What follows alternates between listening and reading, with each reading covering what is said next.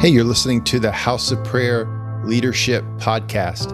My name is Matthew Lilly. I'm the host of another podcast called Presence Pioneers. But we have this House of Prayer Leadership Podcast for you as a resource for leaders who are hosting prayer meetings in their city. These are recordings provided by Brad Stroop from the prayer room in Dallas, Fort Worth, Texas. And he's allowed us to take these training recordings and provide them to you as a free resource on this House of Prayer Leadership Podcast. Now, these are a number of years old, but they're going to provide some amazing practical training for anyone who's trying to organize people to pray, especially for multiple prayer meetings every week. And so we wanted to provide these to you as a resource, and I hope they're super helpful for you. We're so thankful to Brad Stroop and the prayer room in Dallas, Fort Worth for allowing us to repurpose these trainings. And if you'd like to connect to a podcast that's putting out new content on a regular basis, then we would love to have you also join us for the Presence Pioneers podcast, which is available on all platforms and is also available at presencepioneers.org. And the heart of the Presence Pioneers podcast is to equip you to host the presence of God through day and night worship and prayer. And so we have Bible teachings as well as interviews with leaders in the worship and prayer movement to help inspire you and equip you to host the presence of God. Please enjoy this session of the House of Prayer Leadership Podcast with Brad Stroop.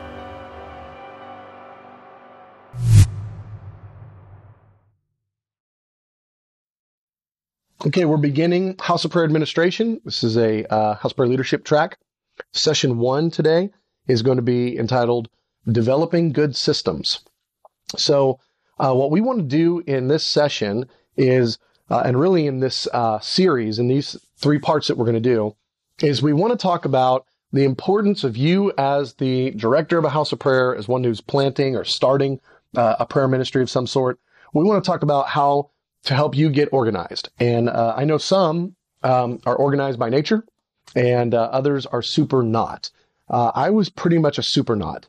And so I had to learn a lot of these things.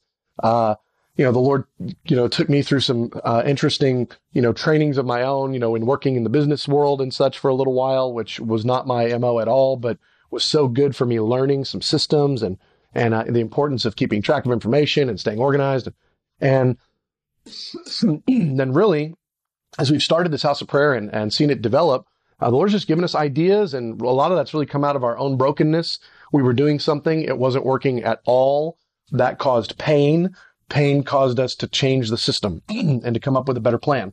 And so one of the things that's a hope of mine in these House of Prayer leadership tracks is to give as much of our story and what we've learned and the lessons we've learned, the ideas we've come up with as possible, so that you, as you're thinking and planning and plotting, what your prayer ministry might look like, you have at least a bunch of ideas, whether they're good or bad, you have to decide on your own, but you have a bunch of ideas to assess, wow, well, they did it that way and this is how it worked for them, as opposed to having nothing to start with at all. You can always make something bad better, but if you don't have anything to start with, it's sometimes tough. And I know because we were the group that had nothing to start with, and it was sometimes tough. So the concept here of what we're doing is that we want to get you organized as the House of Prayer leader, director, main point of the arrow. And so this series will be the most helpful to those who don't have much business experience or much ministry experience. As far as like being at the helm. I don't mean that you've been a part of a ministry or been employed somewhere. I mean actually managing ministry and business. The truth of the matter is most of what we're going to talk about in this series are really just leadership principles that are applicable anywhere. I mean, they're, any sort of business or ministry. But what we're going to do is we're going to do the best that we can through some stories and ideas and such to direct these leadership principles specifically at realities of the house of prayer. So we're going to talk about it kind of with a house of prayer lens, but really, if anything, these are leadership principles and management skills is really what this 3-part leadership track is all about. So first thing I want to look at is the concept of weekly tasks. And you might go, okay, what does that mean? Well, if you're going to be organized and you're going to be able to try to get anything done as a ministry, there are going to be lots of things that need to get done, little to-dos. And the kind of the haphazard way of dealing with to-dos is you wait for them to come to you. Something blows up, you fix it. Tyranny of the urgent kind of deal. You deal with whatever bad thing is currently pressing. And while there has to be a little bit of that, really what you would far rather do is identify on the front end, what are things that need to be done weekly, and make a list. What are the weekly things that need to be done for your house of prayer? Certain tasks, certain phone calls, certain thises, certain that's. Identify what needs to be done weekly. And then identify those tasks and figure out which ones of those you're going to make your weekly to-do list. Just things that, as a leader, in order to be able to keep things flowing smoothly, you're going to do these things pretty much every week. And then in the process of that, one of those things, and we'll touch on this more in a later session, is the idea of making weekly updates. Sometimes it's not a to-do that needs to be done in the sense of something that doesn't ever happen. Sometimes it's just updating information on a weekly basis or a monthly basis, and just staying on top of that. And what I've found is leaders that have this sort of a thought process are going to be far more organized, and their systems are going to work better, and things are going to be more streamlined. And we'll talk about this in a later session, but one of the reasons that that's so helpful is once a system is organized and streamlined and you've got it down, it's a lot easier to hand off to somebody else to do. Whereas while it's still broken and rough and ugly and not all the kinks are worked out and there's still a bit of mystery, you can't hand that off yet because it won't go the way that you want it to. So it's one of the reasons that organization really helps. So from the weekly side, now monthly, identify what needs to be done each month. Paying bills, making deposits, updating spreadsheets, monthly spreadsheets. We'll talk about that. We're going to spend a good portion of one of the sections on that very point about the concept of spreadsheets. But other monthly tasks, following up with visitors and others who've expressed interest. If you're a house of prayer and you've got actual prayer meetings going, which if you don't, then you're not a house of prayer yet. Go start prayer meetings. But if you have got a bunch of prayer meetings going, likely as not, the Lord's going to draw some people. Those that are with you are going to be coming and bringing others with them. And the point is, there's going to be some number of people, even if it's not a trillion, you'll have some number coming around and expressing some interest. And you want to make sure that you've got a plan on how to follow up with them. So I always, just tell leaders that it's a good idea to actually make that one of your weekly or monthly to-dos. And begin keeping a calendar, no matter what your personality type is. I know we got a few, even here on our mission space, that the concept of a calendar is loathsome. I just hate it. They don't want to have anything to do with it. It just grinds against them. And I remember being that guy. And for years, I bucked. And I was just like, I'm not keeping a calendar. That's not how I think. That's not what I want. And what I realized was, while that definitely was not my MO at all, it had to become my MO, because there's so much that gets dropped if you don't have an organized schedule. If you don't have an organized plan, of what you're going to do in a month, what appointments that you have. It's not enough to have that written down on some random sheet of paper or a little sticky note. I mean, as you start to develop the house of prayer, you're going to become increasingly more busy. And you need to have an organized structure, which means keeping a calendar. And so I hated calendars. I mean, that was the last thing in the world I wanted to do. And I fought it for years and years and years. And even when I finally said, okay, I got to do this, I was bad at it for a year or so. But I am so glad now I keep a calendar. I've got a good strategy. It keeps me up to date. I look at my calendar every day, if not maybe twice, in order to stay organized and make sure I don't miss any appointments and all that kind of stuff. Part of the thought process, I'll just say this as kindly as I can. Part of the thought process behind someone who says, I don't want to keep a calendar, they're not very busy. If they think they are, they're not. That is impossible. They are not that busy. because they could not function without keeping a calendar of, well, what appointments do I have tomorrow? What meetings do I have on Thursday? What am I supposed to do this Sunday? Oh, wow, I'm supposed to be there on next Wednesday. They're not that busy. And as the House of Prayer leader, you will get that busy. And in fact, you kind of want to be that busy. You want to get to that point because each one of those meetings represents some aspect of building the house of prayer, building the relationships that help sustain the house of prayer, interviewing new worship leaders, having administration meetings to make the prayer room run smoother, all those different components. So you want to get a vision for yourself of being a organized leader that is helping to administrate the ministry of the house of prayer. And to do that, you're going to need to keep a calendar. So I'll just tell you on the front end now, I was the guy, I was the most violently against a lot of these things, to-do lists, calendars, all that stuff. But things were broken and the house of prayer was suffering as a result of my lack of willingness to do those things. And so when I started to realize that it was really an immaturity issue with me and not a personality type thing, because now it's not my personality type, but I do it well because I've trained myself. And so there's a lot you can do. The Lord has made us pretty phenomenal creatures that we can learn, we can adapt, we can take on new things. The Lord can endue us with power and anointings and understandings and abilities we didn't have before. And as a leader, you want to count on the fact that God is commissioning you to do things you can't do. So you're going to need some additional downloads for you to be useful as things grow and increase. So other to-dos. Inevitably, other things come up. And so you're going to have to, pay attention to those special projects and special whoopsies, that happen. Our dorm just had the air conditioner go out just the other day. And so now we got, one more to do that we got to get on it. We got to deal with that. We weren't expecting it. It wasn't on our list. So we kind of also, as leaders, in addition to your weekly, monthly to-dos, you want to have an unexpected, but they're coming to-dos. You want to have a list of that and plan. There's stuff coming. I mean, there's just going to be things you didn't see, things, and that can be good things, bad things. It doesn't have to be a bad thing to make the to-do list. But I want to suggest strongly that you create an admin time to work on such things every week.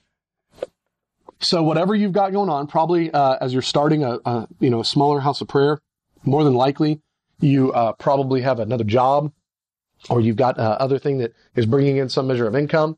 And so you're probably busy. You may have a family. You got a lot going on.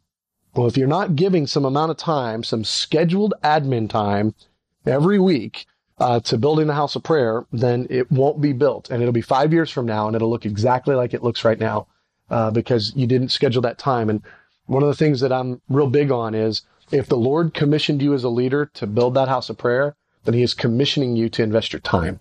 And it's going to take some effort.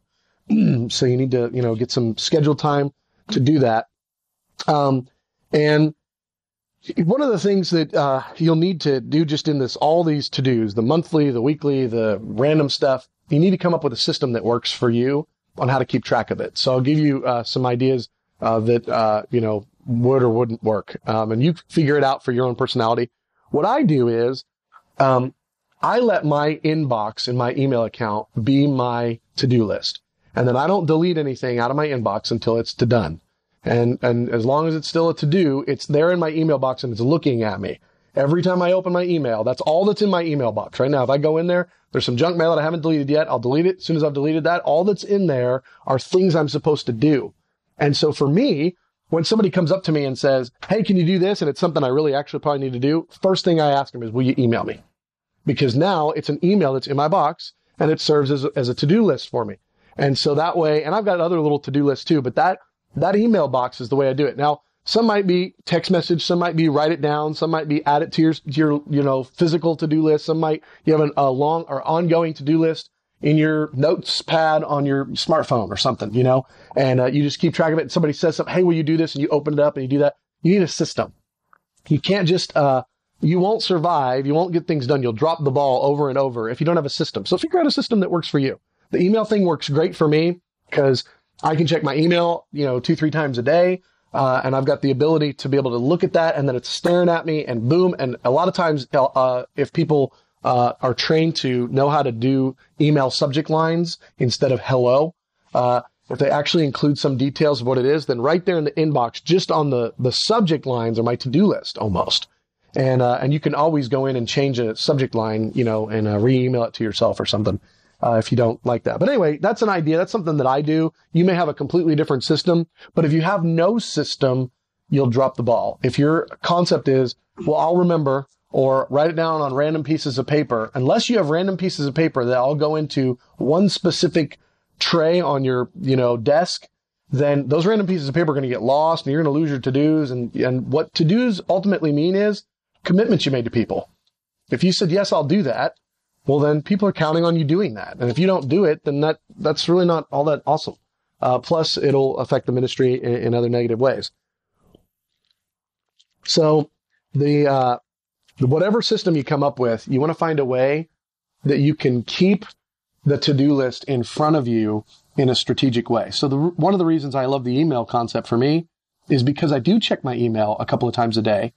I'm checking it because I'm looking for that communication from that person or the free coupon to, BJ's. I mean, it's like, whatever. I mean, I'm looking at my email for a number of reasons, but because I'm going there for other reasons anyway, I'm forced to look at my to-do list again and again and again. So it's probably not as helpful for you to have your to-do list on a clipboard back at your house and you're only at your house, a very limited amount of time. You want to have access to that to-do list because you want to be able to update it. You want to be able to mark things out. You want to be able to add things as, stuff comes up. So that's just a little suggestion. Again, basic, simple administration is having a to-do list that's ongoing. And some of those to-dos are ones that you've made, a weekly thing, monthly thing. And then others are ones that just kind of come up. Now, this is going to just maybe sound a little odd, but if you'll do it, you'll be glad you did. I have been struggling for my whole life with OCD and ADD. So I am all over the place sometimes. And I've had to figure out how to bring the reins in and to make myself focus and to and the Lord has done amazing amount of work to really help me be able to temper and be able to lead better. But one of the things that I do, and the reason I suggest this to any leader is because we all have a tendency as leaders to get writer's block and as leaders. So it's instead of I don't know how to write this next paragraph, it's I don't know what to do next with the ministry. I don't know what steps we need to take next. What I suggest is, especially in the early stages, schedule yourself a 30-minute brainstorming session. And it's a non-negotiable. I mean, you sit down for 30 minutes, get a whiteboard or a chalkboard or open up a Word doc. What I always used to do is I have a whiteboard, and that way I could sit on my comfy couch, and I'd make sure no one was around. I turn off my phone, and for 30 minutes, I'm staring at a blank whiteboard. And I'm praying, and I'm just going, God, what are we doing? What's this next season hold? What strategies do you have? What programs do you want us to start? What things do you want us to stop doing? What things can we improve upon? What workshop should we do next? I'm just praying, and I'm just asking the Lord. It's kind of a prayer session, but I am intentional. I'm going to get some stuff written on that board. And even if you don't wind up doing most of the stuff, you will have anointed ideas because you sat before the Lord in a think tank sort of a time frame. You'll have anointed ideas show up through your pen or on your whiteboard or whatever it is that you do. And this is especially important in the early phases of ministry. I'd say the first 3-4 years, because there's so much that what you do on a month-to-month, season-to-season basis really can make a drastic impact in how your ministry goes. And so this is a prayer time, but it's more of a brainstorming time. You're asking the Lord to anoint your brainstorming. So go have the Devo before, go have your devotional, meditate on the Word of God after. This is actually a God, I'm working with you. We're partnering. You're the key strategist. Give me the strategies of heaven. Help me to know how to build the house of prayer. And much of the ideas that we have about how to build the house of prayer came out of these think tank times. It would be me in the living room with the Lord and a whiteboard. And I just think and go, God, what can we do? How can this work? Give me an idea, drop something into my spirit, take some idea out of my head that I think is a good idea. If it's not, just all that stuff. But you're specifically thinking up there writing bad ideas that you won't even do because a bad idea might inspire a good one. And so just spending some time, and I think that's really important because you're asking for heaven's perspective. You're asking the Lord to give you clarity. And this was, I'll just say this was one of the most formative little chunks, the most formative little components for us as a ministry in those early days, was me spending this time near weekly brainstorming for 30, 45 minutes. And I would get such downloads sometimes. And the download could be, we need to start teaching this instead of teaching that. We need to call so-and-so and see if they could maybe be a worship leader. I mean, I'm not talking about it being like big conference ideas. I'm just saying little things, we need to tweak this policy. This policy, it's a little rigid. We need to soften that up a little. Yeah, Lord, I'm glad I stopped to think and talk to you about that. That one's really a little rough around the edges. We need to tweak that a little bit. It was little things like that the Lord was just giving, because I'd postured myself before him and I was asking him, he was willing to speak. I mean, we're familiar with this concept when it comes to meditating on the word. We go, Lord, I'm going to read the word, and then I'm going to say, God, talk to me about the word, and let the word make more sense than it did a minute ago. So he's the same God when you're talking about an assignment he gave you.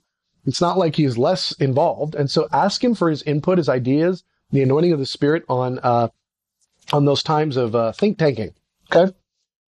Okay, so now we're going to shift gears. So that first one was just about organization. And now, while this is definitely an organizational component, I really want to talk about internal communication and then outside the ministry or external communication as two more pieces of this puzzle here. So, as a general rule, if your communication amongst the ministry, and maybe the ministry is you and 3 other people, and well, it was 3 yesterday, now it's 2. Now it's just you and 2 other people. I mean, that's how life goes sometimes when you're getting started. If your communication is poor, it will impact the ministry negatively. It will cause more hurt feelings. It will cause more misunderstandings. It will cause wasted time. Oh, man. I don't know how many times I'm going to have to learn this lesson where if I under-communicate and I'm giving somebody something that they're trying to help me out with, they go with the information I gave them and they do the best they know how. And the fault wasn't with them. It was with me and my poor communication. And they come back and what they did was completely not what I wanted. And not only that, sometimes it was the wrong direction entirely. And we actually have to go fix it sometimes. If your communication is poor, it will cost you. On the other hand, if your communication in the ministry is clean and you've got good systems in place, that will make a world of difference. And what will come across is the ministry looks like it knows what it's doing. Things flow better. There's less hurt feelings. There's all kinds of benefits that come from clear communication. And specifically on this, I'm talking about internally with your team, with your leaders, with those that are a part of the ministry, with a visitor that just came in. So the one-on-one, personal communication and how you are kind of administrating as a house of prayer leader. So one of the things that you would want to ask yourself, maybe in your think tank time, every week, is, Lord, what can we do to improve our communication? And that's going to look different in everybody's circumstance because, everybody might be so busy that the only way people can communicate is through email. Well, you need to figure out the best way to make email work. Your communication, you might go, well, people are busy, but I bet we could start meeting together weekly as a core team, as a core group, like a little staff meeting almost. Well, that would be a huge, benefit to your communication because now you got people in the room to be able to talk to them about what's going on. You might come up with 100 different things, but the point, I just want to say it this way. Well, I'm not going to give all the nuances of how to make your communication clean and good because we just don't have time to cover it right now. I will say this. As long as it's not clean and good, you will have to experience the pain of that. And as you develop it and make it stronger, as you invest time and energy, as you ask people, how could we communicate this better? What could we do to make this, look a little bit better? As you do that, you will be greatly benefited and the ministry will be stronger and you'll be able to move things forward better. So one of the things that you want to do in that process is you want to identify the people that it's most important that you have regular communication with. So paint a little picture. Let's say you're doing a praying church expression of some sort. You got a prayer meeting that's going inside the context of a local church. You're doing daily prayer meetings at a local church, and you've got, one or two staff members that are kind of part of what you're doing, and at some level, and then you've got, maybe 5 or 10 people from the church that come around regularly, and you've got another 15 or 20 that kind of duck their head in and out, kind of a deal. Identify which people are the most important that you have regular communication with. Definitely those 2 staff members, probably a couple or 3 or 4, maybe the whole group of those that are the regular attendees, from the church, and try to figure out ways that you can really hone in on them. Little things like create an email group, so that when you send a communication out, everybody in that email group always gets it. I mean, that's a little simple communication point. Same thing could be done with a text message, group or whatever, is have a specific group of people that's kind of always in the know, always in the dialogue about certain points. I'll say this, and it's just unfortunate, but I was too young and dumb and inexperienced to know that this is just how it is. And so if ever I meet anybody that falls into that category, that I would not accuse them of that. I want to spare you the pain of this. And this is just unfortunate. Bad communication is default. You are a bad communicator unless you've learned how to not be. The communication in a ministry is bad by default. Communication in society, and it's bad. It starts off bad. So just assume it's bad until you've worked on it and made it better. And because there's so many nuances of communication that just need fine tuning and refining. And until you've spent some time intentionally making the communication clearer, cleaner, more precise, learning from some mistakes, it's probably kind of bad. And so you want to be willing to fight for good communication. Fighting for good communication, I'll give you a little for instance. It's 10:30, you're tired. It's been a long week. You know you need to send that email. You know you do, but you don't want to because you're so tired. But if you don't, then tomorrow it's going to not be as good, or there's going to be hurt feelings, or there's going to be miscommunication. People are going to show up at the wrong place. You got to fight for good communication. You got to stay up the extra 15 minutes. You got to send that email or the phone call or the text message or the after the meeting, the afterglow after the meeting. I mean, it's so late and there's somebody there and you just got to have that conversation with them. You got to have that conversation. You got to fight for good communication, because it will bite you. So, create good systems that work for you and for the team that you have surrounding you. I can think of a number of things around here that work great for us because of the personalities involved, but that same communication strategy infrastructure may not work someplace else. I can think of things that we do and it works with our culture, a bunch of 20-year-olds that won't work nearly as well with a 40, 50, 60-year-old bracket. I can think of things that work because of where we're at in the United States and just kind of the ways that we talk and stuff that won't work in another part of the nation. So you got to figure out some stuff that's tailored to what you need, your team needs, that kind of thing. And that's the reason I'm not going into all the details of how to communicate and how not to, because so much of it is just, you're going to have to figure that out. But to know on the front end, it's so important that you figure this out, that you do this. It's so important that you come up with a plan. So, next point here is utilizing everyday tools. You got to figure out how to use email to your advantage in communication. Again, that's another one of those things that people may not particularly love. It's like, email, I don't really use email. You got to figure out how to use email. It's so helpful because the difference between email and anything else is you're able to give clear communication that can be documented and referenced back to. That's so helpful. I don't know how many times I have to go back and look at an email. Like, I don't even remember half of what was in that email. I'm so glad I can look back on it and go, oh yeah, I remember they said this.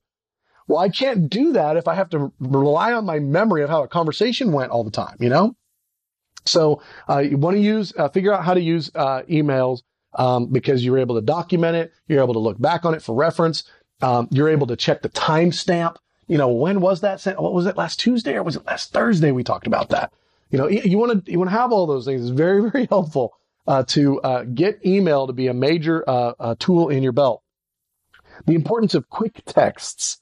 Just figuring out real quick, I was thinking this, boom, boom, just send it. If it's only going to take you 10 seconds to send the text message, just do it. Because now it's boom, it's fired off, it's taken care of. It's a communication point that can be helpful to people. Phone calls, figuring out a way, not just to make phone calls, but even finding a way to make phone calls the most effective possible. I'll tell you one of the things that I do often when I have a phone call is I will assign a start and stop time to the phone meeting. Otherwise, you can find yourself on the phone forever. But if the person that you're talking to knows the stop time at the start, hey, I've got from now until 11:30, and they go, oh, okay, that's 25 minutes. Okay. Well, then when you start to get to 11:30, now it's not a bummer that you're saying, hey, I got to go. Because you've already told them, and they heard you. They oh, okay, yeah. So now it's 11:30, and now it's time to go. Making the most out of your commute time. When I was without much responsibility, my commute time looked a certain way, and now with a lot more responsibility, it's not that it's never any fun at all, but I find that a lot of my commute time is now needing to be spent making that phone call that I didn't have time to make during the day. Thinking about something, praying through some issue that I didn't have time to pray through in some other setting. Strategizing, what things could look like or what I could do. Sometimes even listening to teachings that can help me prepare for the teaching I need to teach. Instead of just like that commute time just being dead time, lost time, party time. It's like to make that commute time useful. And again, I don't want to in any way say that it wasn't useful before, because a lot of time before I was listening to worship music, I was, engaging the Lord. And I've just found as I get more responsibilities, I have to figure out, when am I going to do this? When am I going to do this? When am I going to do this?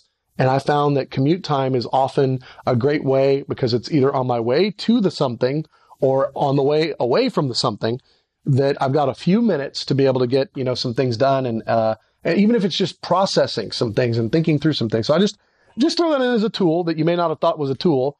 You've got however long your commute time is every day, twice a day, to be able to utilize and do something with or nothing with. And so I would encourage you to do something with it.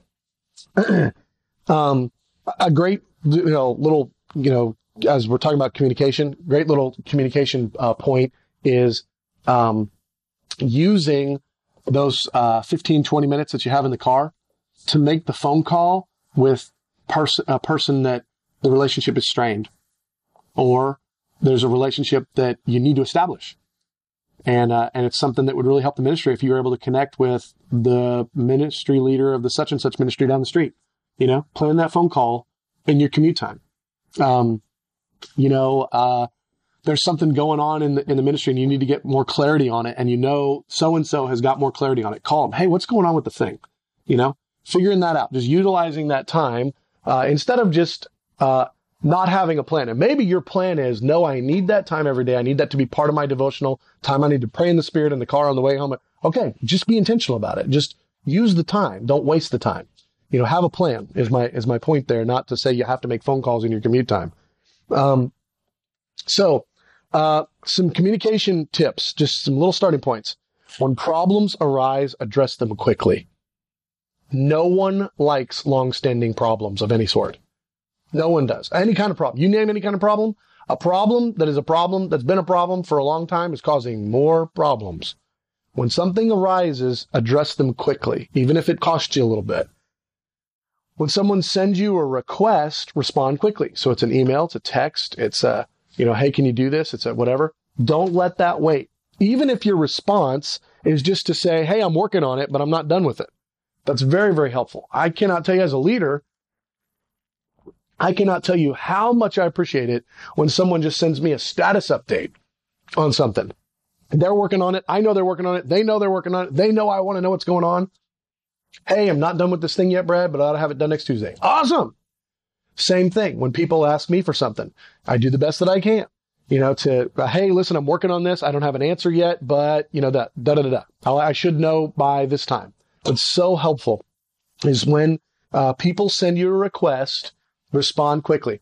Whether it's a request for a little bit of information that you don't have, whether it's a request for something that's going to take you an hour and you just don't have the time right now, or it's whatever. Just respond quickly so that they know you got it, and so that you can let them know that you're working on it. That's a good communication tip. Okay, so that was all internal communication. Now I'll change gears again. Now let's talk about external communication. What I really mean by this is you have a ministry. It's whatever house of prayer, okay? And this ministry has a face to the community. The community, and the community might be 10 people, 100 people, 1,000 people, whatever the number is. If you're a house of prayer, you probably want people coming, and so you have a face. And that face is expressed in a lot of your external communication.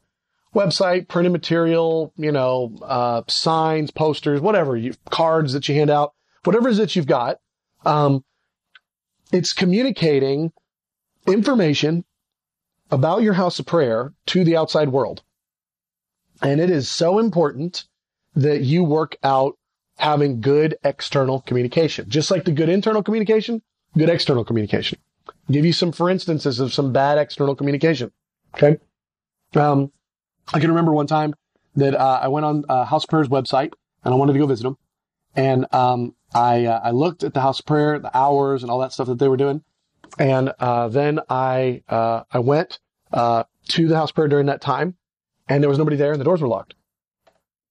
And I was like, well, I wanted to go in. I wanted to see. I wanted to be here, And it left a really bad taste in my mouth, and I get it. Cause I mean, somebody didn't show up, or that day was park day. I don't know. I really don't even know what happened. But my point is, somewhere in the communication there was an issue. Maybe it was just an old schedule that was online. They don't even do that anymore.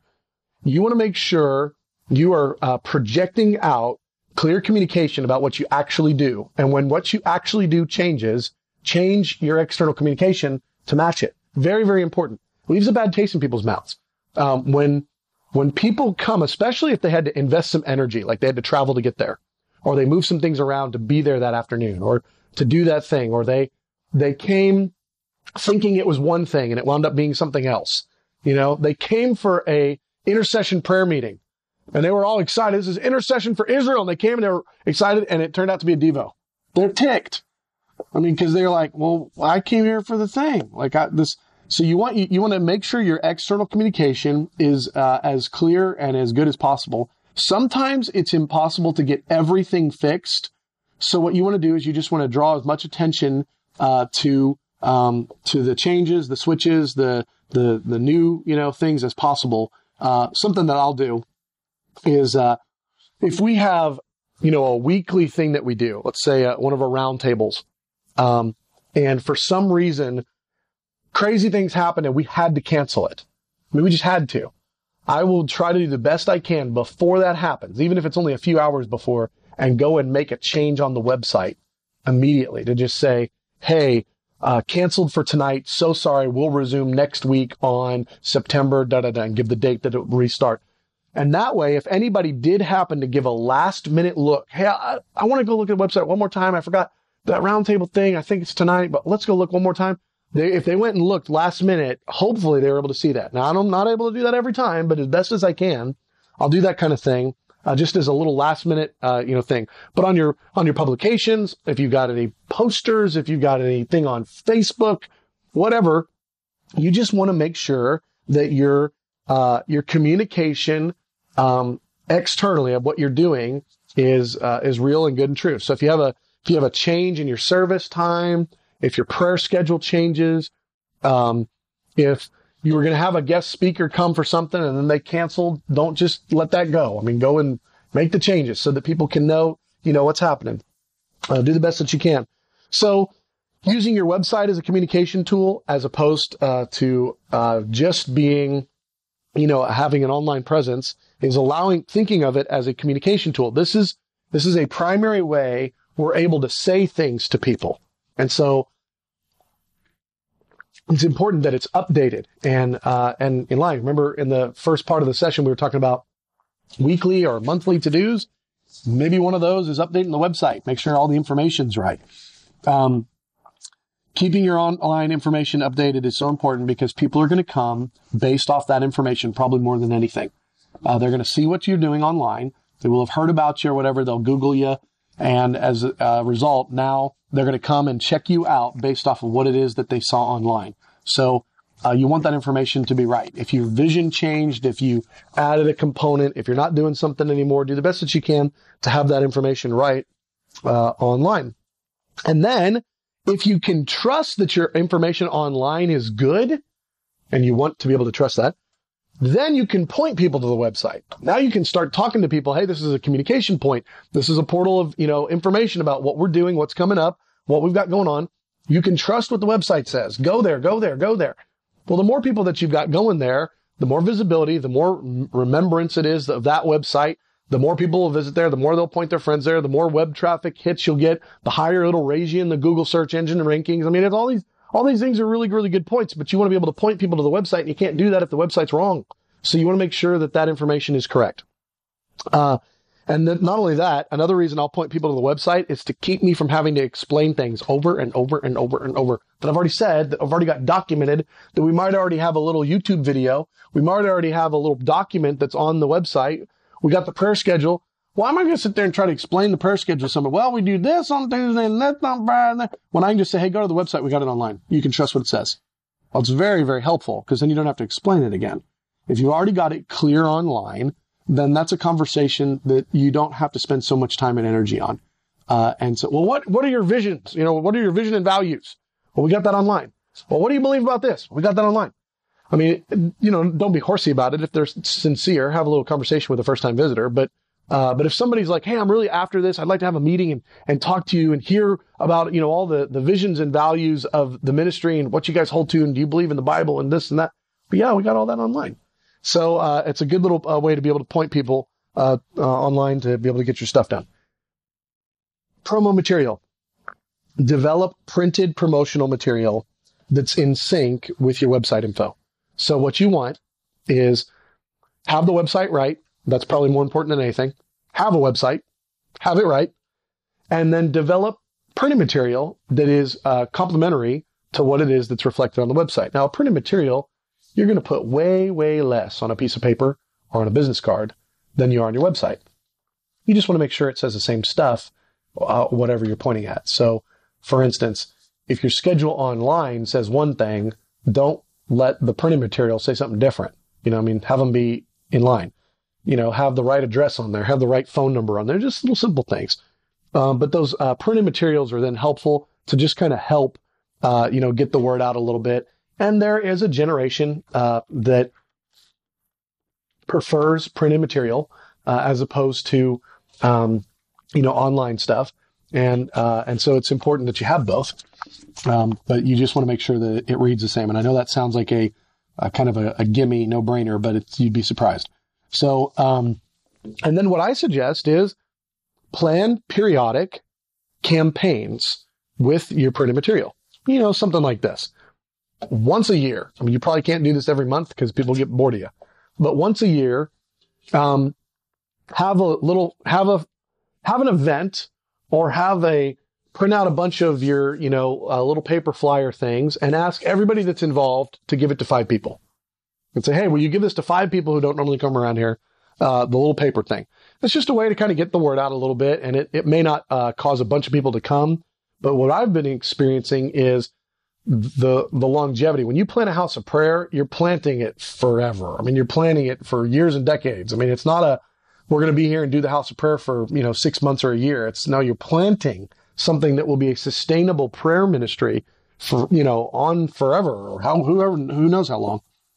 With that thought process in mind, there's going to be so many things that you're glad you did when you get to the year 5, 6, 7, 8 mark, that you're going to be so glad you did at year 1, 2, 3, regarding just getting the word out, letting people see your branding, that kind of thing, connecting back to the ministry, so that you can just keep the communication out there. We have people all the time. They're like, I've been hearing about you guys for years. I'm so glad I finally came today or whatever. Well, how'd you hear about us? Well, I saw this paper flyer. Saw this, or there was this event that I heard you guys did, this and that. All that stuff counts and matters. And for that person, it took them 10 times to hear about it before they finally decided to come. And as long as the number was 9, they weren't coming. And it's like, well, you got to get them to 10 then. And maybe their magic number is 40. Maybe their magic number is 3. You don't know. So very, very helpful. E-flyer. I suggest doing a monthly e-flyer. Again, this is all external communication to your whole contact base about what's new. And it's just communicate. Hey, here's what's going on. We're still here. We didn't go away. We didn't disappear. We're still a prayer ministry. We're still doing prayer meetings over here, folks. And while you have to make up a new excuse every time of why you're saying, hey, we're still here, you can't say, hey, we're still here every time. That won't work. You got to do, hey, we're doing this event. But what you're really saying is, we're still here and we've got an event coming up. Just remind you, we're still here. Another time it's, we added to this. Another time it's, we had this great testimony. Another time it's, we've got a need. Whatever. But all of those are saying, hey, we're still here. We're still a prayer ministry. Still come check us out. And a monthly e-flyer is very helpful because it allows people to be able to see again and to connect back to your website, be reminded of who you are, what you're about. Oh, yeah, I remember they're still there. Man, you know what? I had a terrible day today. I'm going to go sit in the prayer room for a while. And you don't know what day it is that you're going to send out that e-flyer that's just right in the middle of their worst week, right in the middle of they got a crisis tomorrow, right in the middle of they've got a bad you report from the doctor that morning. You just don't know. And so for you to be able to keep the thing in front of people, it draws people in. We had that happen even yesterday. Somebody came in because we sent out an e-flyer the other day, and they came in and they'd never been here before. And they're like, I got the e-flyer, and they were in a rough spot and they just needed a place to pray. And so this keeps it in front of them, is my point there. My suggestion is, so that you don't have to reinvent the wheel every time on these email flyers, come up with kind of a general format and change out the pictures and the text and leave the format. That way you don't have to creatively come up with a new format every single time. Leave it kind of as a general idea and change out some of the graphics and the headings and the little blurbs, change out the words and stuff, but leave kind of a general, thing. Cause what I found is, at least in my artistic world, that I live in, it takes a lot of effort sometimes to creatively come up with formats that are aesthetically pleasing and all that stuff. So if you can just come up with something that kind of works, I suggest sticking with the format and just changing out some of the components, as opposed to having to come up with a whole brand new thing every time. And that being helpful for you, it's also helpful for the looker, because the person who is looking at your e-flyer, after they've seen one or two or three of them, they'll know kind of where things are and what to expect where and what that format looks like. Actually makes it easier for them to read quicker. And it's very important to you that people are able to read your material quickly, because if they can read it quickly, they'll read it. And if they can't read it quickly, most won't read it. I won't. When I get stuff and it's too cluttered and too much going on, I don't even read it. I don't have time. Too busy. Not interested. But if it's really quick and organized well, and it's like, it's a quick little bump, man, cool. Wow. Awesome. Boom. Next. Go on to the next thing. And that's actually what you want. You want to be able to have it, and it's connected so that if they wanted more information, they can go back to your website and get more info. But if you package it in a way that most people aren't going to read, then they aren't going to read it. So I saw somebody's partnership development newsletter the other day, and they did a brilliant job. It was awesome. It was spaced out well. There wasn't a lot of text, but there was just the amount that was needed. Great little picture. It was clean. It was inviting to read it. It's like I read the whole thing, and there was probably more information there than I would have read had it been packaged in 100 other ways. But because it was just packaged well, I was enticed to read it and go through it. I was in a hurry. I didn't have much time when I was looking at it, but I was like, man, this is well done. And it caused me to want to read it and look at it and that kind of thing. And so there really is a lot that can be done with just the packaging of the information. And again, on the external communication, here's the big why behind the what on this is, if you communicate poorly, less people will come. If you communicate clearly, more people will come. If you communicate in a way that is not appealing, people won't read it, and then they won't come. If you communicate in a way that is, people will look at it, they'll come. If you're consistent in your external communication and it's real with what you're actually doing, people will leave with a neutral taste in their mouth. Let me explain that concept for a second.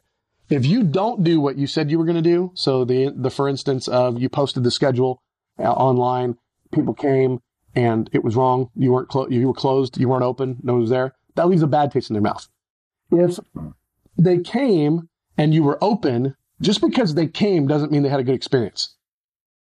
But if they come and you weren't open, they have a bad experience. So if they come, if you just do your communication and they come, they leave with a neutral experience.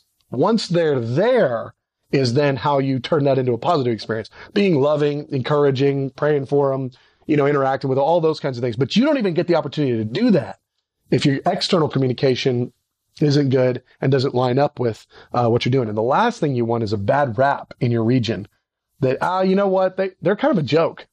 Actually, they say they do stuff and then they don't. They're really not doing anything. I've shown up at some of their stuff. It didn't even happen. This got canceled and they didn't tell anybody. Their website's out of date. I mean, that is one of the worst things to say. Their website's out of date. All the information on there is old and wrong. That's not the kind of thing that you want said, because it's not that you're always going to be able to be perfect on that. But the more people who think that, the worse it is, because that gets around and winds up causing you some significant problems. Okay, so what we're going to do now is we're going to transition to a time of Q&A. And so what I'll do is any questions that you guys have, I'll do the best I can to answer them. And what I'll do is I'll repeat the question so that we can get it recorded well. So any questions on today's content? Anything so far? Yeah. So what are some things to look for to indicate the need to revise a system? And then what is kind of the step-by-step process, or like your favorite 3 points of growing in a system? So I have no system. What are 3 things to have a system? Okay. Since it was 2 questions, let me answer them as 2. So the first question is, how do you know a system's broken? Like, what are some indications that it's not working? Great question. Lots of complaining. Not a little complaining. There's always a little complaining. You will never be able to escape a little complaining. Unfortunately, humans are humans and they're going to complain. But if you keep getting a lot of complaints about something, that is an indication. It may not even be wrong, right. Their complaints might really be just their flesh. But if you hear multiple complaints about a similar thing, you want to look at it. I can think of some things even just running through my mind now that have been points where we had multiple complaints and we looked at it and we went, yeah, man, we got to fix that. And I can think of a couple where we had multiple complaints where like, they're wrong. They're wrong. They need to just do this. 10 people are wrong. They need to do this. And I can think about that. And so, but that's an indication. And so it's one of those little stopping points where you want to stop and ask yourself and think it through. And in the one, I can think of this in a couple of the occasions where I go, man, those 10 people are wrong. The issue wasn't the system. The issue was we need to communicate more clearly the why behind the what of the thing that they're upset about. So it was still us needing to do something. It wasn't change the system.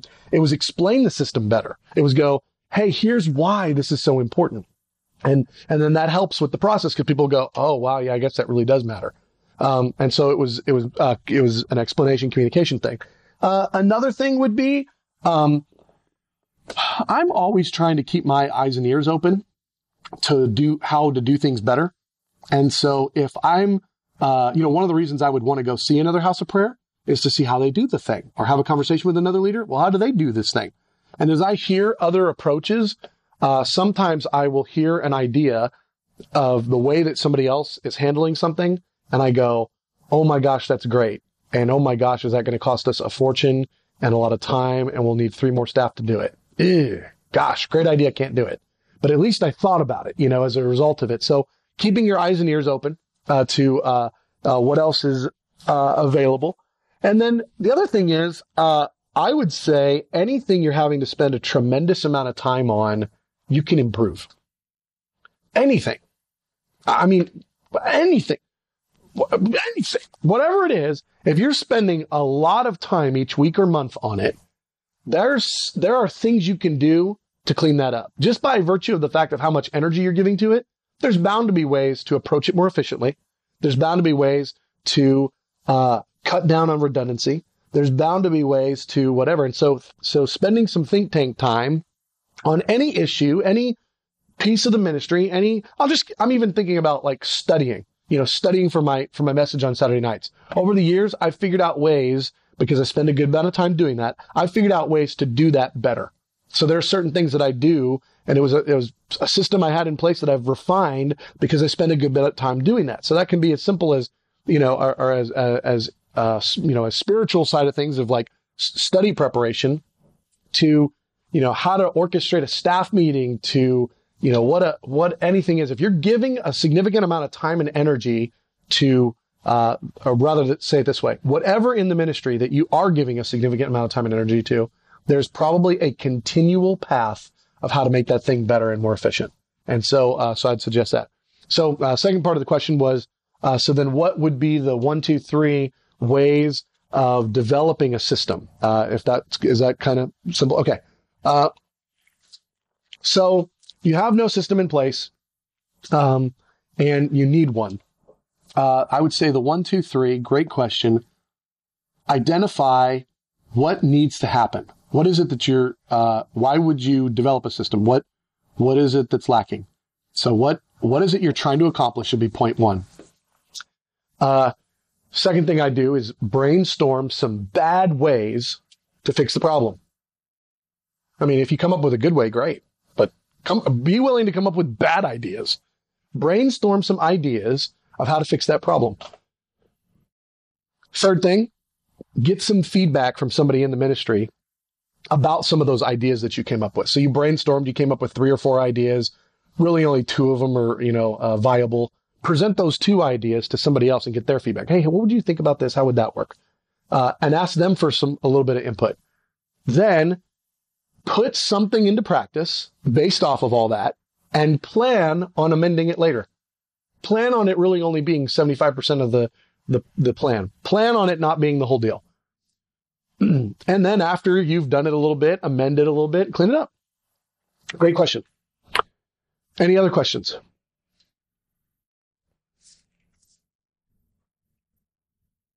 For the meetings that should take place, what meetings inside and outside the ministry do you say yes to? Do you say no to? And what meetings do you want to pursue? Okay. Question is maybe threefold. Regarding spending time in actual face-to-face meetings, which meetings do you want to say yes to? Which ones do you want to say no to? And which meetings do you want to go try to make happen? Great question. When you're small, you can say yes to most of them. And it's good that you do because you're building rapport with a small group of people. And that small group of people may wind up becoming your leadership team. And so you want to give them as much time as you can. And so as you grow, you can't afford to do that anymore. You can't afford to say yes every time, all the time to everybody. But when you're small, my suggestion is you try to have as many intentional meetings as you can with people. And then as the ministry grows and matures, and what we're going to cover in the next a couple of sessions is we'll talk about the concept of delegating, is as the ministry grows, the answer to the question of who do you meet with and who do you not meet with is who is it that no one else in the ministry could answer their question? If no one else can answer that question, if no one else can deal with that issue, if no one else can give that training, if no one else can address that situation, well, then it's got to be me. But if there are others, and you want to be intentional to raise up others, if there are others, well, then it really probably makes sense that they meet with that person so that you can prioritize the conversations that it's got to be you. As far as the external, like what meetings do you try to go make happen? I'll typically, just kind of feel a peace or a check in my spirit about whether I need to pursue a relationship or not with another ministry leader, a business leader, whoever, this, that.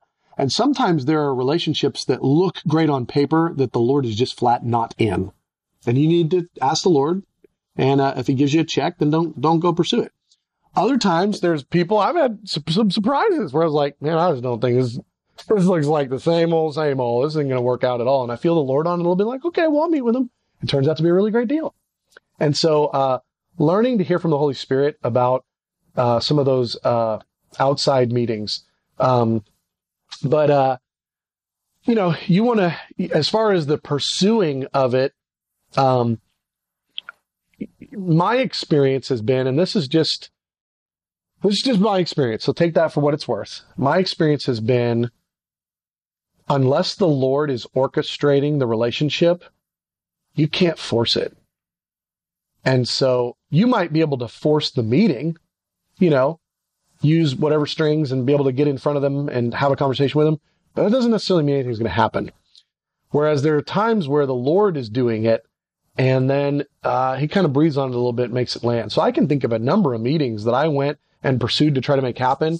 And I did, and it was great. I mean, we had a friendly conversation and nothing came of it. And I look back on it and went, well, I mean, it wasn't a waste of time. I like the guy. I like the couple. They're great. I just don't know that it was like the Lord's timing, to go make that happen. And so I really suggest on the ones that you're going to have to go invest some energy. The fish aren't jumping in the boat. You're having to go hunt to make this thing happen.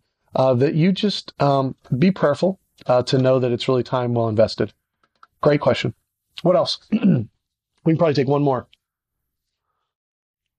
Okay, I have some questions on, I guess it's a two-part question, but on tasks. Mm-hmm. So you gave a little bit of what you do when you're starting as far as monthly, but what are some things besides the thinking, brainstorming that you would do weekly? If you're really small and there's only a couple of you, what are some weekly things, to-do lists? Oh, so what would be, for a small house of prayer, what would be some of the weekly things that need to get done? Yeah, you might have a little more time on your hands as a new ministry, not so busy yet. So what are some things that you're weekly, intentionally? That's great. Yeah, great. I can remember weekly sending out emails to people who weren't involved in what we were doing about what we were doing, just letting people know. I just spend, 30 minutes a week just doing that, because now you're constantly letting more people know, and it's a personalized email from you. They know you, they like you. It's your friend, it's the ministry leader across town, it's whatever. So that was one that was good, because it let people know what was going on. Another thing that I would do, and this may sound goofy, but you'll be glad you did it. I would spend painful time, and I would try not to spend too much. I'd try to do 15 minutes writing policies every week. Because there are so many things that you will do as a house of prayer it really is a policy. It's just not written down. But you're doing it and you're expecting people to do it. You want people here on time. Okay, but that's not written anywhere. You want people to clean up afterwards. Okay, well, that's not written down anywhere. I mean, just little things. Just there are 1,000 little policies, and the reason that you want those is not so that you can have a wall of policies. That would be, wow, epically boring. Size 12 font, 5,000 policies make up a whole wall. That's not what you want. What you want is when someone doesn't fulfill the expectation and they're looking for what the right expectation is, you don't want to have to write it. You want to be able to copy and paste it. I do that all the time now. People will ask me something, I'll just send them the doc. I don't have to answer the question. It's already in the document. People will ask, what are we, how is it supposed to look, when we do this? Well, we got it written down, send it. Because what this does is it helps you from having to repeat yourself over and over again. One of the things that I just loathe is having to write out the same things over and over and over. It drives me nuts. And it's well, I wouldn't have to do that if I just keep track of it, streamline it a little bit, and keep it as something that I can just, send and communicate. Something else that we used to do when we were real small is we would have little brainstorming times where we were just trying to come up with names of people that we could connect with, people that we knew or friends or whatever. Another little weekly, to do is, as a house of prayer leader, spend some time every week praying for the baby. Lord, help this little baby house of prayer thing that's tough and it's in a rough spot. It's in ICU right now. Lord, help, break in. And what that does is it invokes heaven's response. It gets you more involved. It engages your emotions. It gets you more thinking about what's going on. It allows the one that's going to pray for the things is going to be the one that's going to hear more about it. And so just spend some intentional time, praying for it. Thank you again for tuning in to this session of the House of Prayer Leadership Podcast. We're so thankful to Brad Stroop in the prayer room in Dallas, Fort Worth, Texas, for providing this content for us to equip you.